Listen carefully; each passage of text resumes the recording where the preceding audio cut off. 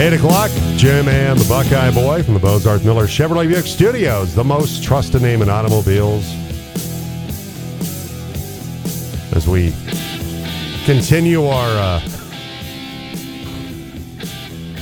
technologically challenged morning here on the program.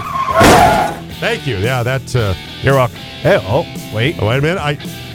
Junior engineer Chris Britt, I think, might have fixed it here. Did he? Maybe? Hold on. I don't know. Let's see. Does this mic work? It does. Oh, good. Okay. Let's just test everything. Hey, that mic's on. Got dial tone. Let's just test everything. Yeah. And make sure all of it works today. You never know when it's time for an upgrade on some different, stuff. So you got to try it out. Eh? I have to tip of the hat to Bobby Carmen, our IT guy, and you, sir. Yeah. Well, thank you. Yeah. I just rebooted. Junior engineer. Yeah. Of course, is that Mr. Henson though? Yeah, assistant he's the to the apprentice manager. engineer. Yeah. So what?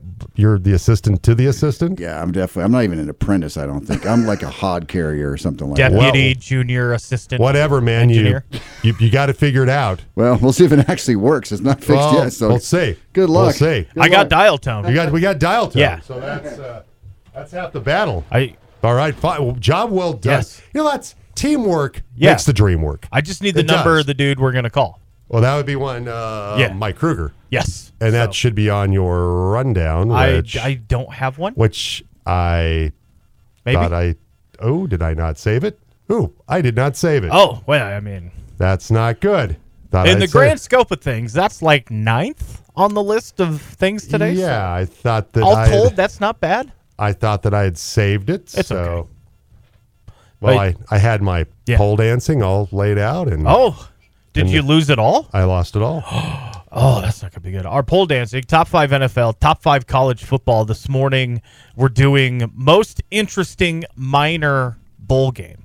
So, like non-New Year's 6, non-college football playoff. Championship game is going to be on my birthday, which I either may have a passing interest in or maybe totally overtakes the entire day.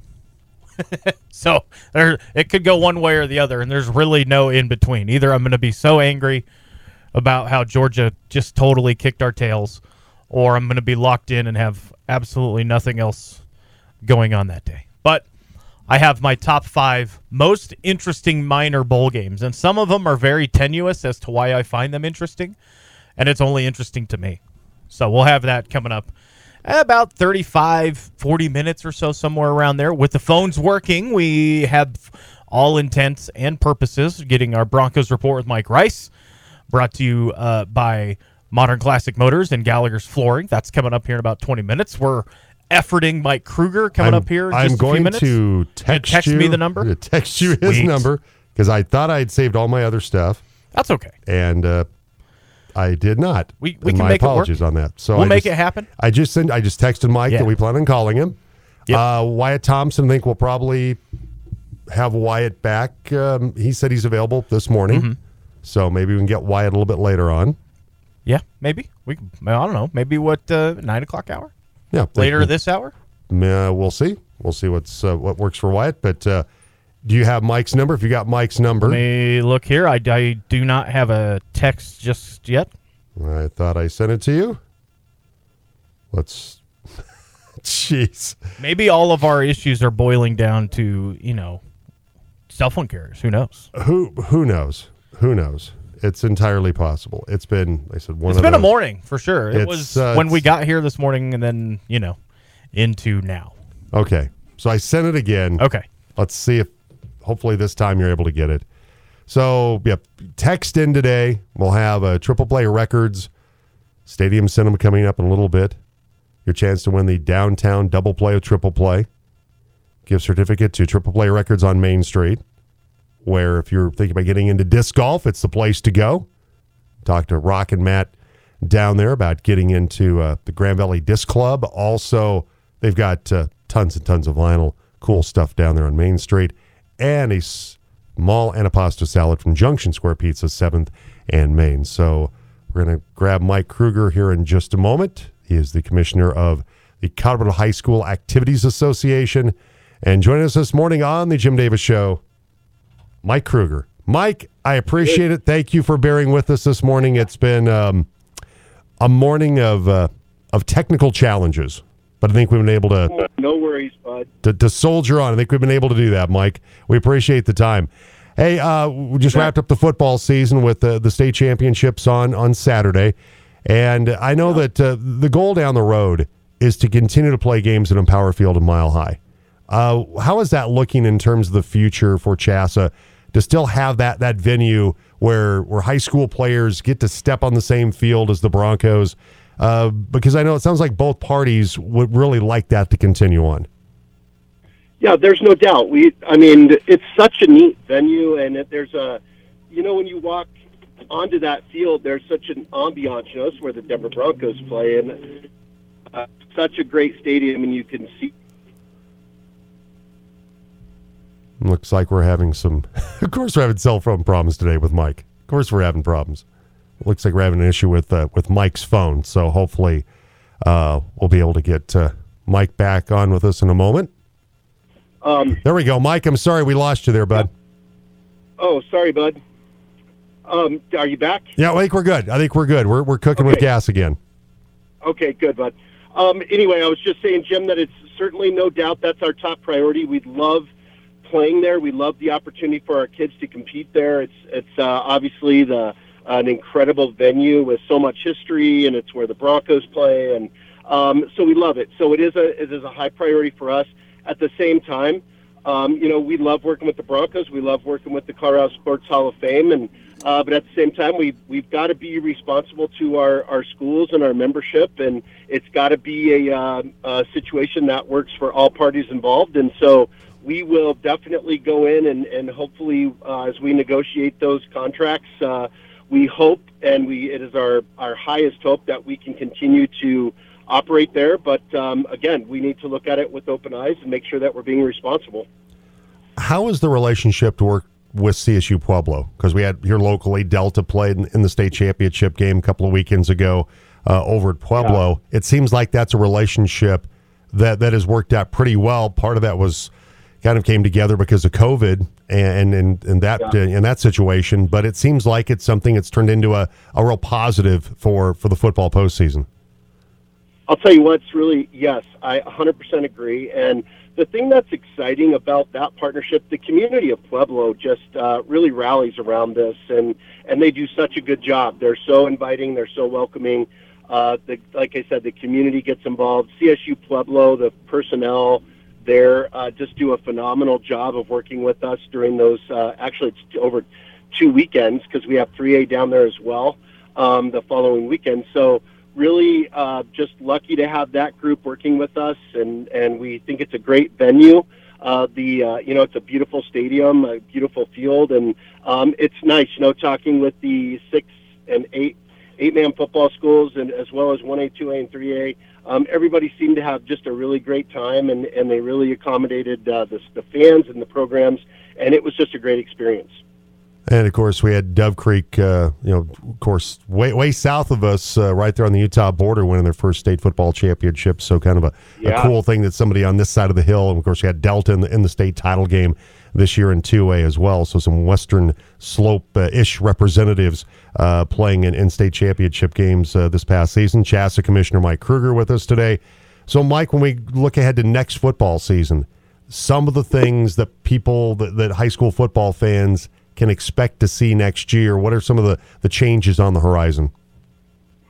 Well, we're in the middle of a classification cycle, so what that means is that we're right now working really, really hard. John Sullivan, who's just done an amazing job stepping in and taking over football for us as assistant commissioner in charge of football. He's working on the placements for programs, so that's always it's a fun time, but it's also a really anxious time because schools are always wondering, want to make sure find out where they are. And we've changed that process a little bit to try to increase communication between the schools and our staff. And, but at the same, the football placements are the only ones that the state actually does. So the rest of, I don't know how many people know that, but in terms of like volleyball, basketball, actually the membership places themselves in leagues and we approve those. It's kind of a symbiotic thing, but football, the state's asked to do it. So it's a little bit of added responsibility, and John has undertaken that. So we'll be in the process of that. And then looking forward, we keep looking ahead, and obviously we always remain very focused on athlete wellness and safety. So we're constantly looking at any protocols, procedures relative to athlete safety, especially in football. And, we work with our sports medicine advisory committee on that. So right now, we're kind of, to be honest with you, Jim, we're just, as the season just wrapped up Saturday, now we will have a couple of opportunities to sit down with stakeholders and say, how did things go? What do we need to address? And we'll start looking at those things. Shasta Commissioner Mike Kruger joining us today on the Jim Davis Show on the Team Sports Network. So football is now in the books for this year. We turned the page to basketball. We had the Warrior Challenge just this past week at Central High School, a tournament you're very familiar with during your time coaching at Palisade High School. So now that we're into the start of basketball season, and when we talk about some changes in terms of leagues and classification and things like that, there's some of the league configurations, Mike. I'll use it's interesting, some of the league configurations. Take us through some of this, because there's been some folks like with Fruita Monument being the only 6A team here on this side of the hill in both boys and girls basketball, Palisade being in a league that only has 4 teams actually in its league. Take us through some of this, because when it came out, we were real perplexed on some of this. Enlighten us on why maybe a couple. I mean, obviously with Fruita, they're the largest high school here on this side of the hill. But boy, it just doesn't seem like they should be a 6A program. Just your thoughts and how some of these things came together. Yeah, I think we're in a little bit of and I'll be honest with you, coming in, there was a few things that changed over the last few years, and multi-classification leagues were one of those. We used to talk quite a bit, and I know on the West Slope we certainly used to talk about competitive equity, and and how do we make sure that programs are in positions to compete equally. And if you remember, we used to classify schools just with the basketball numbers. So your basketball, where you were placed with basketball, became where all of your programs were placed, with, of course, the exception of football, which the state did. So, in the last few years, what we've done is we've really, the reality of multi-classification leagues have become a thing. And I'll be honest with you, I'm still adjusting to that perspective. I'm a little bit of a traditionalist. I like traditional league rivalries. I love district tournaments. I love regional play. But that's me. And I realize that we're a membership-driven organization. And right now, again, the membership decides on their league placements. We place programs, for volleyball, basketball in this sense, in this example. We will place the program, but the schools and the membership themselves create their own leagues. So it does create an interesting dynamic when you have a school like Fruita who's a little bit bigger than the other schools. But I think there's also that feeling where we have to look at some of those dynamics. I can tell you that our staff has sat down and really talked about this with leagues and with our own staff and said, I understand that the pendulum in the last few years swung to multi-classification leagues and trying to make as many things balanced as possible. So in other words, placing a softball program and a volleyball program, you could have programs that one is 4A and one is 3A in the same school. That's a reality. But I also think it's important that we let the pendulum swing back a little bit to making decisions that are based on geography and what makes sense. From a geography standpoint. In other words, it doesn't make sense to me to be playing in a high school where we've had a traditional rivalry and we drive by that high school to play a game with someone else that's 10 or 15 miles down the road because of what we call competitive equity. And I totally respect and understand wanting to compete against programs that, so our can be successful. But like I tell everybody here, that is a little bit of an I-25 corridor mentality, because when you get on the Western Slope, geography determines your competitive equity. When you get out on the Eastern Plains, geography determines your competitive equity. So we've got to balance those things and maybe bring geography a little bit back into the picture. Mike Kruger, the commissioner of the Colorado High School Activities Association, joining us today on the Jim Davis Show on the Team Sports Network. And for Palisade, it's a 5A, 4A Western Slope League. They're now a 5A program with with the inclusion of, or the creation, I should say, of a 6A classification. And so they do play. They have rifle, which is a rival over the years with Palisade, but a different classification with the Rifle Bears. It's a bit of a hodgepodge where they do play Fruita Monument and Central, which make a lot of sense in terms of geography and things like that. So it is and Montrose is in that mix as well. So it's really an interesting combination of schools. Some of them make total sense because of geography, which is something that you're speaking to. In the case of Palisade, yes, there are only 3 other teams in their 5A league, if you will, but they are playing other schools, other classifications during their schedule. Yeah, a great example. And I'll be honest, I'm still adjusting to the multi-classification league perspective. I know we have a lot of support for it across the state. A lot of folks like it because it does allow some more flexibility, and it puts programs in place. It is, where they puts programs in places where they feel they can be successful. I do sometimes worry about what that does to smaller classifications. When you're in those 1A ranks to begin with, where do you go? Who do you play? As we continue to move things around and we move schools up and down. But I think at the end of the day, Jim, I think there's true efforts. That I've got an amazing staff that loves to work with the leagues on this. And as we place programs, make sure that we're doing it in a way that makes sense for the community and makes sense for the school. That's the one thing that we really, I feel, have addressed coming in. And folks said, my first day on the job, they said the thing you need to get on your radar right away is the clock process. The clock is the Classification League Organization Committee and how we're placing schools. And to be honest with you, I think one of the things that we've done really well is we've created a new process that will allow communication to happen with schools earlier in the process and really talk to communities, talk to the school leaders there. And even if you, hopefully we can come to agreement and you can understand, a school can understand why a program was placed in a specific place or a specific classification. And even at the end of the day, if we disagree, you'll be able to go back to your community and say, hey, this is what the state was thinking. This is why this program was placed here. And we do still have an appeals process. I think the problem we were having, recently is that you were placed in a program and then there was not an opportunity to really talk with the schools in the community, and you just had to immediately go to the appeals process. And that was, I feel, was something we could definitely do better. It's just the more communication that happens early, the better, and people know where they stand, and you can certainly have a lot of debate and dialogue going into those kinds of discussions. Shasta Commissioner Mike Kruger with us today on the Team Sports Network. Not just basketball getting going, but wrestling as well. And anything you want to highlight when it comes to the start of the wrestling season? Wow, I'll tell you, we're just excited. It's such a great sport. I can tell you one thing that's coming forward, Jim, and the reason that wrestling pops in my mind when you ask that question, we've been working really hard on the pay structure for officials, and that's been a current issue. I know you and I have talked about that one in previous conversations.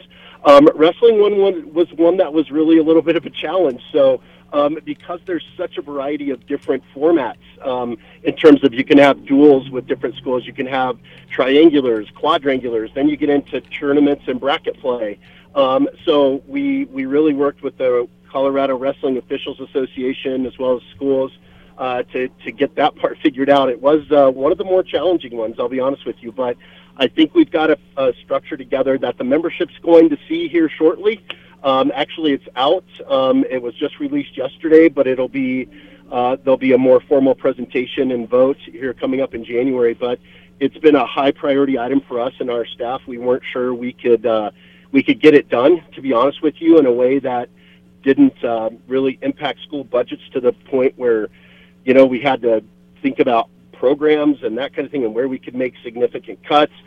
We did it in a process, over a 3-year process, which really makes a good impact for officials, but at the same time really respects the fact that school budgets are always tight, and we have to do that. So wrestling was one that challenged us there, but in terms of wrestling, we're just excited. We're going to be at Ball Arena again for the State Wrestling Championships, which is always a great venue, and we'd love to host it there. But in girls wrestling continues to grow. which we're super excited about there as well. So just a lot of great things happening in all our winter sports, and I'll throw ice hockey and swimming in there as well. Just really great stuff for all of our kids. Absolutely, and we've seen the growth of girls wrestling over here. It's really grown by leaps and bounds on this side of the hill. And of course, you're referring to the You Look Good in Stripes initiative that I think is so far been kind of for you, Mike, in your first 100 days, so to speak, of being in charge, has been kind of your signature piece of I guess program that you put together during this first year of being the commissioner of CHSAA.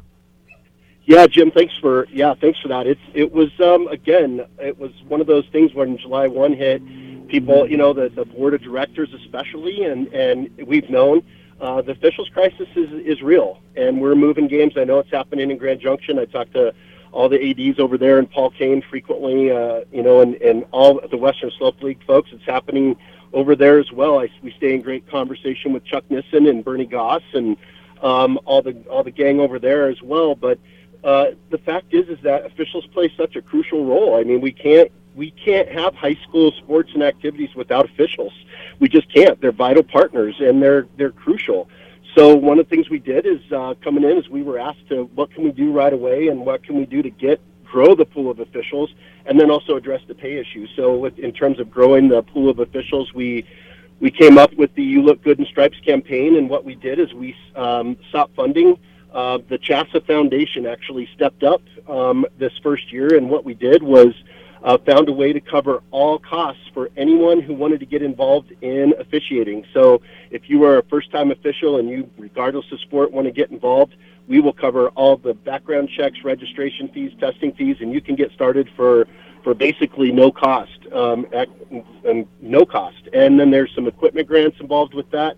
The other thing we did that I really liked as part of this campaign, it was a big focus for me, was making sure we had an easy call to action. And that, what I mean by that is somebody that's interested in officiating, it was sometimes difficult for them to know, who do I contact, where do I go, who do I even make a phone call to. So we created an easy link which you can click on either your phone or your computer, and it takes you to a page on our website, and we just collect your name, email, phone number, and then you check boxes of which sports you're interested in, and we take it from there.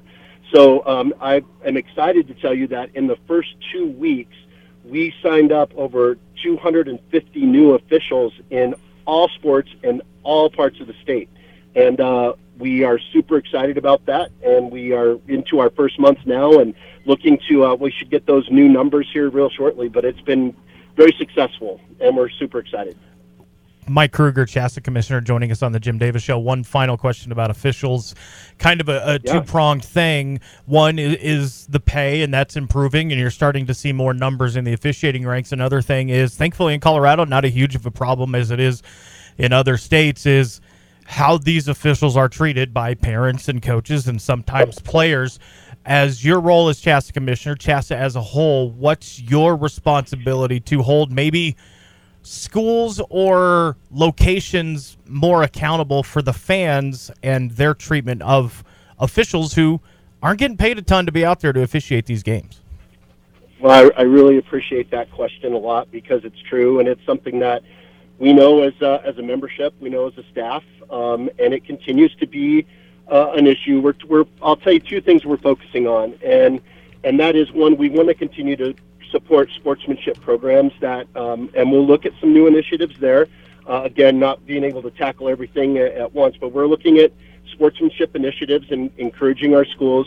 But with that, in that same vein, we're really working with schools to look at hospitality. How do we treat officials when they come to our schools? How do we, can we make sure that they've got a nice place to change and some, maybe, bottles of water when they come in at halftime or the break, whenever the break is in their games and their contests. But make them feel welcome. Have somebody that greets them, takes care of them, lets them know where to go. That's really super important, and we've heard that from officials. So we're doing some educational efforts. We always have a lot of new ADs, and it's not for a lack of desire to do those things. It's just some education and saying, hey, little things can go a long way in taking care of our officials and making sure they feel welcome. And then the other thing that I think is really important, and I personally wrote this, so I know very well, but we are one of the few states that does not have a state law or even a bylaw in our state high school's bylaw and constitution handbook that really outlines protection for officials from assault, from verbal abuse.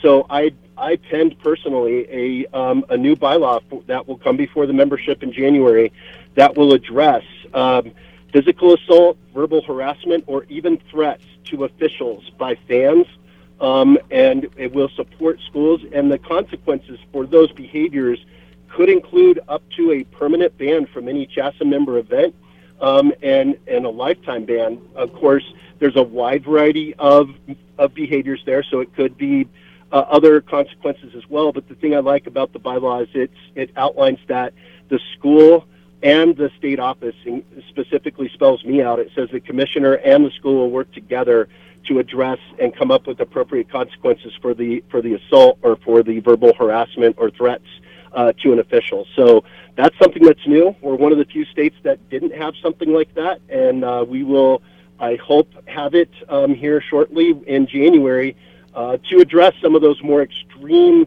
types of behaviors that are being exhibited, but even those that just make officials feel threatened. We need to let them know that we support them, we value them, and we're going to work together to protect them. Yeah, Mike, you're doing all the right things on this. I mean, the officials, part of the reason a lot of people don't want to do it anymore is because they feel intimidated, they're harassed, and this, this is the kind of measures that have to be taken, sadly, to have officials feel comfortable to go out and do the work that they do. We're talking with CHSAA Commissioner Mike Krueger.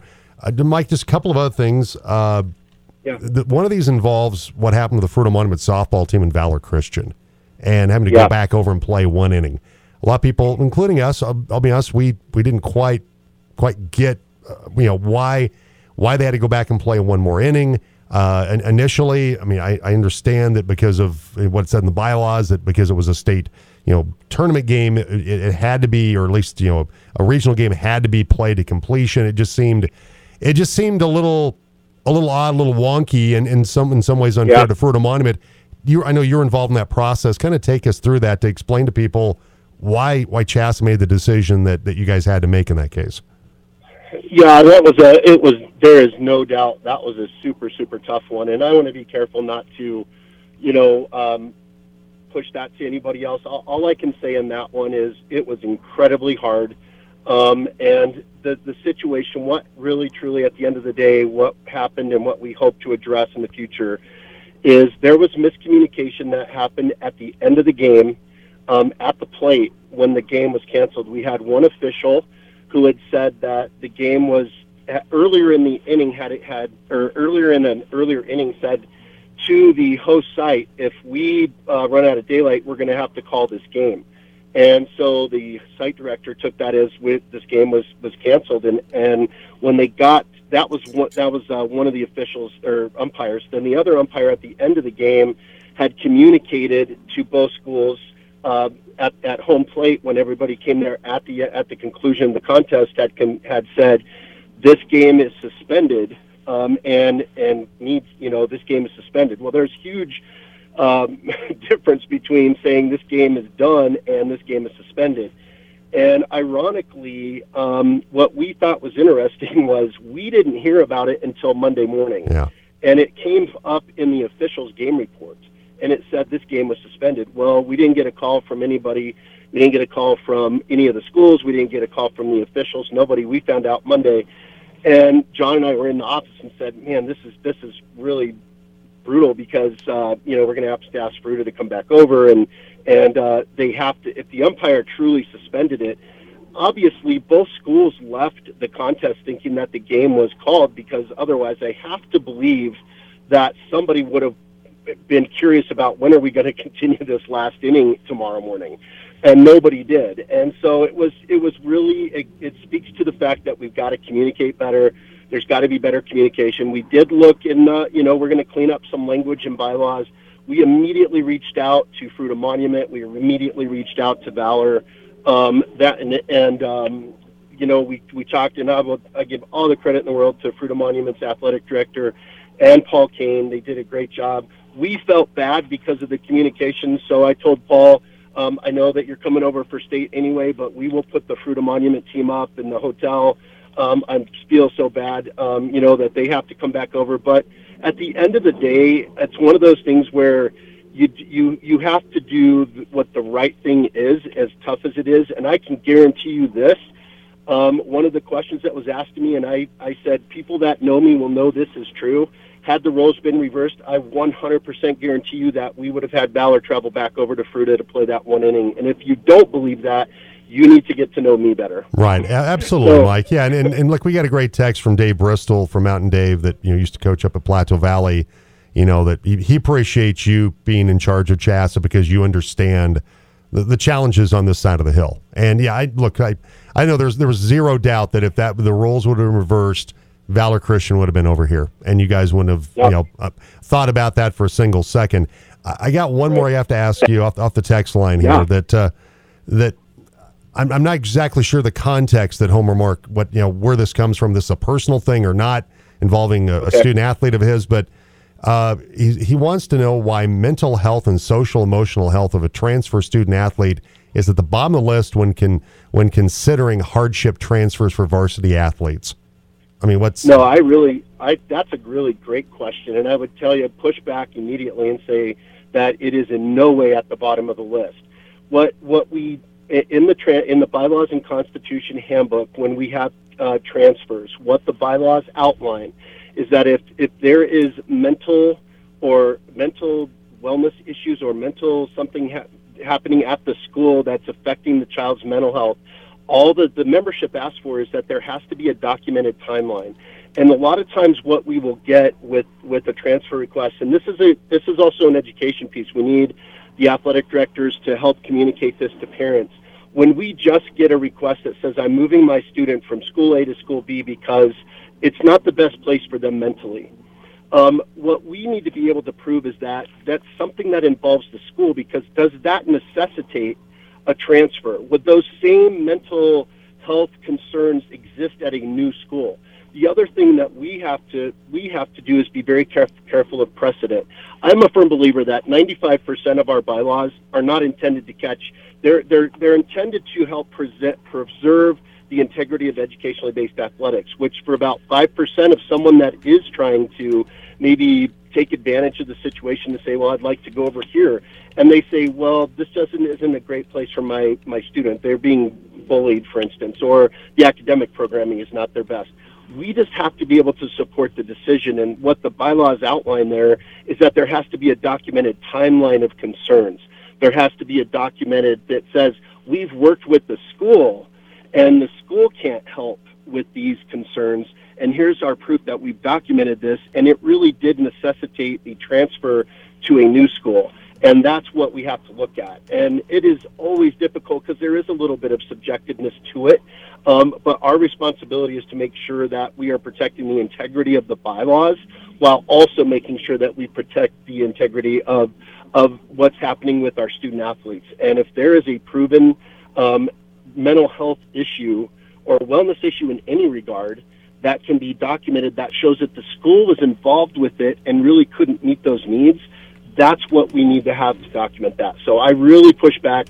And again, anyone that know me, I'm a former school counselor. Mental health is a huge issue, and we want to do that. But when it comes to transfers, all we need to do is work with our parents to make sure that those concerns are documented and that the school played an active role or lack of an active role that necessitated them going to a new school. Mike, I always appreciate the time, and thanks for taking on some of these questions. That absolutely, I appreciate the candor as always, and you're doing I think a sensational job, and always appreciate the time we get together. I'm glad we're able to make this kind of work out. If not maybe every month because of your busy schedule, but at least for me, the transition from one season to another, and I always appreciate the time, my friend. Back at you, and wish all my friends over on the Western Slope have a great holiday. If I don't talk to you, I'll be over in January for the CADA Outreach. I think it's January 10th. So, Jim, hopefully we can catch up and maybe grab lunch. Okay, lunch is on me. Okay, if you get over here. All right, bud. Okay, mate. Sounds good. So you've got to now. You have another reason to come over here because I'm buying. Okay. Free lunch. All right. Give Rio my best and give Kendra my best, bud. Okay, take care. Okay, take care, Mike. Thank you so much, Mike Kruger, CHSAA Commissioner. Yeah, because you got to scrape together those Chick-fil-A because it's coupons. a 4. Yeah, because he just wants to make a 4-hour drive to come over and have lunch. Yep. Because it's on me. All right, 8:35. Appreciate Mike coming on today. Another Mike Rice. Yes. 850 KOA is going to join us in a moment. Our Broncos report brought to you by Modern Classic Motors and Gallagher's Flooring. Who do I listen to? The Jim Davis Show on Colorado's sports leader. Whoever suggested that has got to be smoking crack, and plenty of it. Whoa. The team. Time to get in the huddle with the Broncos Radio Network's Mike Rice on the team.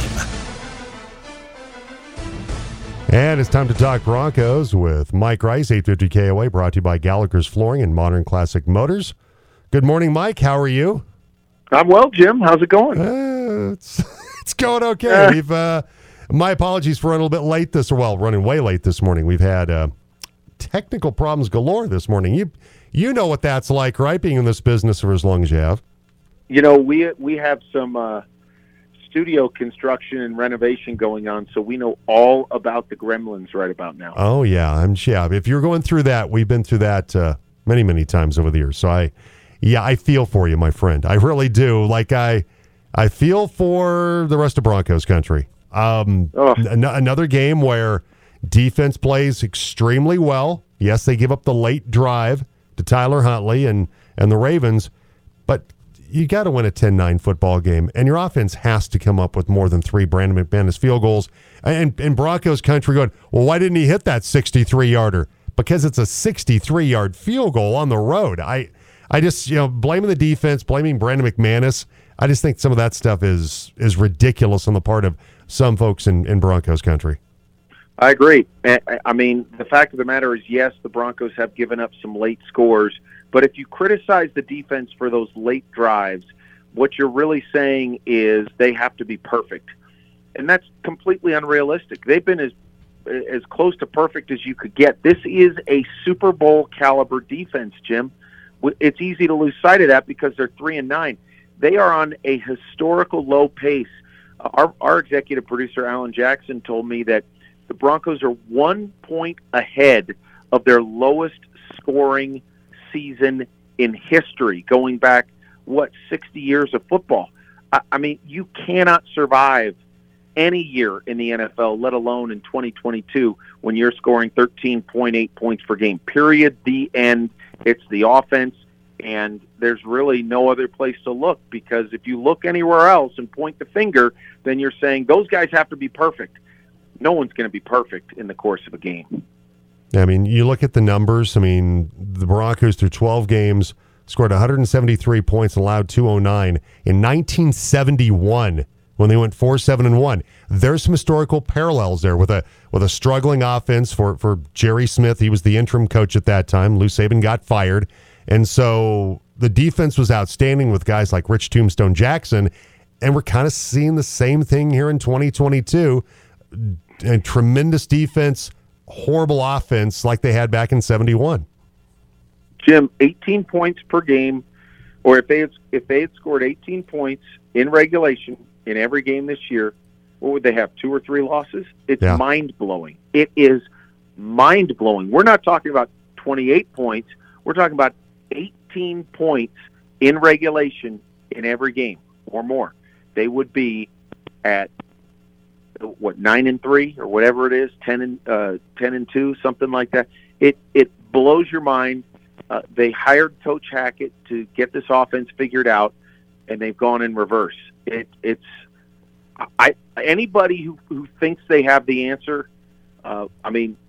email the Broncos, because I don't know that there is an answer. I really don't. I think it's a multitude of things, and I think ultimately it'll probably force the Broncos to go in another direction at head coach at the end of the season. Mike Rice, 850 KOA Broncos Radio Network, with us on the Team Sports Network, and it's Clint Kubiak, who's now been the play caller the last couple of games, and it was even a change in kind of how the Broncos approached the Ravens on Sunday. It was more ground heavy, more 2 tight end sets, a commitment to running the football, and it seems like it doesn't matter what they do, Mike. It doesn't work right now offensively. No, it doesn't, and I don't really mind that approach when against the Ravens. I mean, you're going to Baltimore. You haven't played well there historically. The offense is challenged. We know that. I don't mind the fact that they tried to run the ball, but you've got to convert 3rd and 1. Right. You've got to keep the chains moving. You've got to find a way to get a touchdown or two.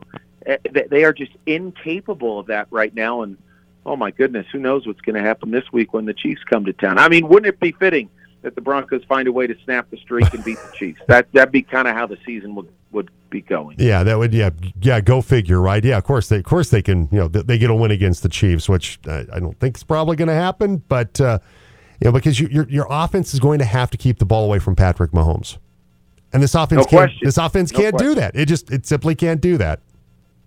Well, even if you keep the ball away from Patrick Mahomes, I mean, realistically, 17 points from the Chiefs is going to beat the Broncos the way the season's gone. And, I mean, do you have any confidence, Jim, that the Broncos can crack 20, even against the Chiefs? No. I don't. Until I see it, I don't have any confidence it'll happen.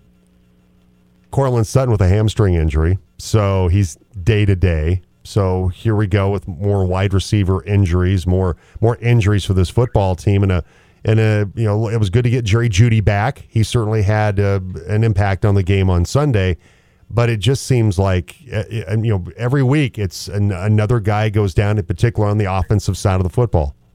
Yeah, there's no question, and that just goes to show that they have nobody there right now. They've lost every significant wide receiver, and it's slim pickings. From that standpoint, Hackett's in a tough spot, but they have to find a way to try and work around it, I guess. Mike Rice, 850 KOA, Broncos Radio Network. I did like the getting Greg Dulcich involved in the offense once again, because it seemed like the last couple of games he's kind of disappeared. It was good to see him have that kind of impact like he had on Sunday. Yeah, that's right. I mean, he's a weapon. Why not keep feeding him, Jim? If it's working, go back and go back and go back. And they don't seem to stick with something that works. Yeah, I think that's just been kind of how it goes. Hey, we appreciate it, Mike. Thank you so much, and we'll talk to you on Thursday. Sounds good. Thanks, Jim. All right, take care. All right, Mike Rice, 850 KOA, Broncos Radio Network. Appreciate Mike hanging out with us a little bit longer than normal. Yeah. So, anyway, of course, we'll have the game coming up on Sunday, Broncos and the Chiefs. That's the one that got flexed out of prime time. And rightfully so, to be honest. And rightfully so. Noon pregame. 2:05 kickoff for that one coming up on Sunday. I don't know why they waited so late. Couldn't they put, Chiefs Bengals into last Sunday's window instead of Colts Cowboys? Yeah. Or is it still too early in the season to be flex schedule? It's Chiefs Broncos the first week of flex scheduling. I can't remember when it is. I thought it was always like week 12, but with the 17th game, I didn't know if they moved it back. Right, and so there's the changes in the schedule coming up. This is December 17th. Colts at Vikings, Ravens at Browns, Dolphins at Bills, Falcons at Saints, Patriots at Raiders, and Giants at Commanders. And so the Colts Vikings, that's the Saturday game. Likewise for Ravens, Browns, Dolphins, Bills, and that triple header on December 17th, which we'll have here on the team. And then you got the Falcons at the Saints that was changed, and that's the 11 o'clock game on Fox on the 18th, and then Patriots at Raiders is your late game on Fox on the 18th, and then Giants and Commanders. Who would have thought that? Your Sunday night game on December 18th. Can they tie again? I think they can. NBC's hoping not. I think they can, though. Oh, they can, but NBC is certainly keeping their fingers crossed that doesn't happen. All right, so we'll take a break. We'll have pole dancing coming up. But right now, we need to play Triple Play Records, Stadium Cinema. Know your sports TV shows and movies? Let's play Stadium Cinema on the team. All right, first correct answer on the Chick-fil-A text line, 970-242-1340. Gets the downtown double play, which will play a $20 gift certificate to Triple Play Records and a small antipasto salad, courtesy of our friends at Junction Square Pizza. Now, this one is it's a little bit to unpack. Last week, Clarence Gilliard passed away, former Walker, Texas Ranger co-star with Chuck Norris and Chuck Norris Facts, which are hilarious. Clarence Gilliard was also in one of our favorite Christmas movies here on the Jim Davis Show. And in this Christmas movie, they were watching a football game very early on in the movie.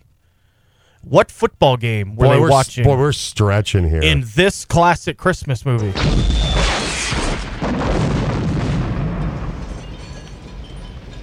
Oh my God, the quarterback is toast. There's Clarence Gilliard. And he mentions quarterback. That's a sports position, from what I understand. Yes. Which football? It's a college movie or a college football game. What game, noted national rivalry game, were they watching very early on in that movie? Man, you are stretching with this one. But it works. Yeah. It works. It's different than what we normally do. Still sports related. Yeah. All right, so first correct answer to win the downtown double play with Triple Play. You get the gift card to Triple Play Records on Main Street and a small antipasto salad from Junction Square Pizza.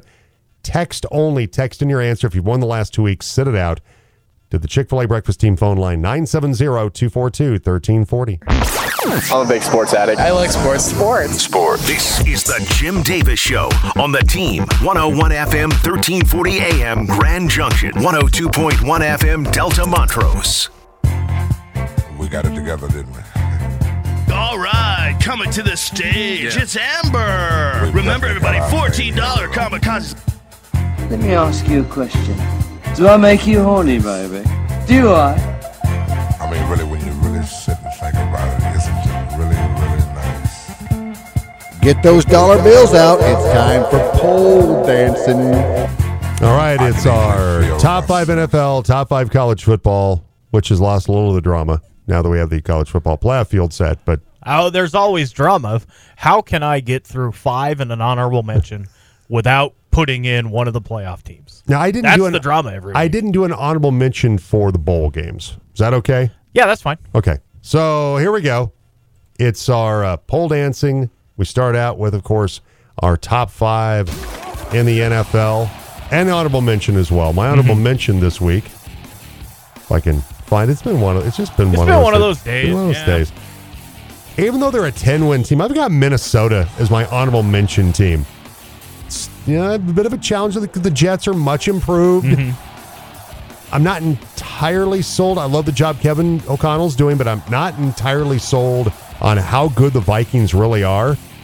But they are good enough to win 10 games, but I've got them honorable mention because I think the teams in front of them have the potential of going much deeper in the postseason. So I have Minnesota's my honorable mention. Cincinnati's my number 5 team coming off the win, another win against Kansas City.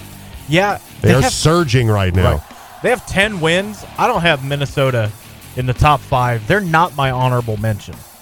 My honorable mention is a team that may get worse, may pick up Baker Mayfield. We don't really know.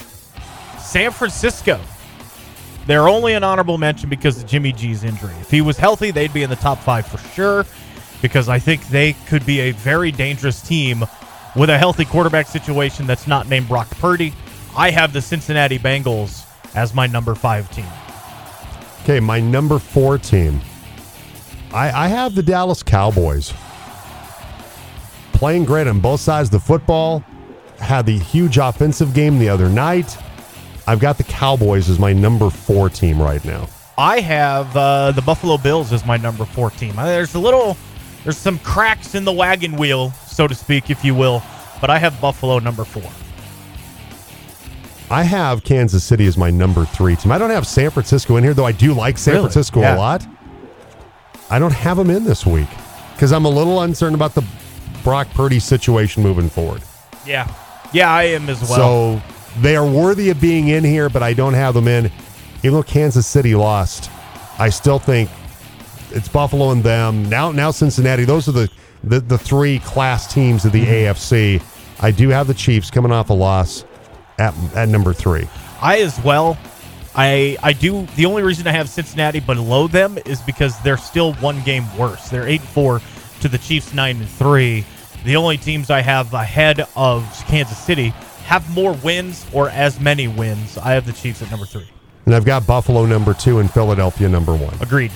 All right, move on to college football. Yes. USC's my honorable mention because they got to the Pac-12 championship game. I've got Clemson as my number 5 team. Reverse those. I have the same 2 teams. Clemson, honorable mention. USC, number 5. 100% Caleb Williams. I still don't know if they win that game because the defense was awful terrible. But I still have the Trojans number 5. Yeah, Alex Grinch's defense got lit up by Utah. Yeah. I've got Ohio State as my number 4 team. I have Ohio State number 4. TCU number 3, Michigan number 2, Georgia number 1. I have the Pac-12 champions Utah number 3. That's a good one. The Horny Frogs number 2 and Georgia number 1. Sorry to San Francisco. Sorry to Utah. You both deserve some kind of consideration. Sorry to Minnesota. Not sorry at all to the team up north. All right. I still hate you. So our top 5 bowl games that are not New Year's Day games. Yeah. Most interesting to you, however you want to define that. I don't really have these in order. I'm just going to very quickly. Okay. The Fenway Bowl, Cincinnati and Louisville, because Scott Satterfield is leaving Louisville to coach at Cincinnati. And he's not going to coach at either one, apparently, in the bowl game. The regional aspect. Yeah, absolutely. I'll just go through mine quickly. Okay. The Alamo Bowl, Washington, Texas, 2 surging programs there. The Jimmy Kimmel Bowl. I almost put this one. You got Mountain West against Pac-12, Fresno State against Washington State for John Boyer. Yep. On the Washington State staff. Or no, he's Oregon State, excuse me. Not for John, but because Washington State, they've had a good season. Yeah. Sorry, John. Oregon State for John Boyer on that one. And then I've got the Music City Bowl because I love, it's my Iowa Hawkeyes, Iowa, Kentucky. And then the Celebration Bowl because it's Coach Prime, Jackson State, and North Carolina Central. My honorable mention, Armed Forces Bowl, Baylor Air Force. I think that'll be interesting. 2 different offenses. My apologies to Air Force. Liberty Bowl, Arkansas versus Kansas. The names, that's just, to me, that is a nerd thing. Fenway Bowl because of the regional aspect. Maction meets Waction in the Quick Lane Bowl. I know New Mexico State's a football independent, but they're in the WAC and everything else, taking on Bowling Green. I have the Alamo Bowl for the reasons you mentioned. The Las Vegas Bowl, Florida, Oregon State, rare mascots for John Boyer in Sin City, Gators and Beavers. All right, that is pole dancing for today, hour 3 coming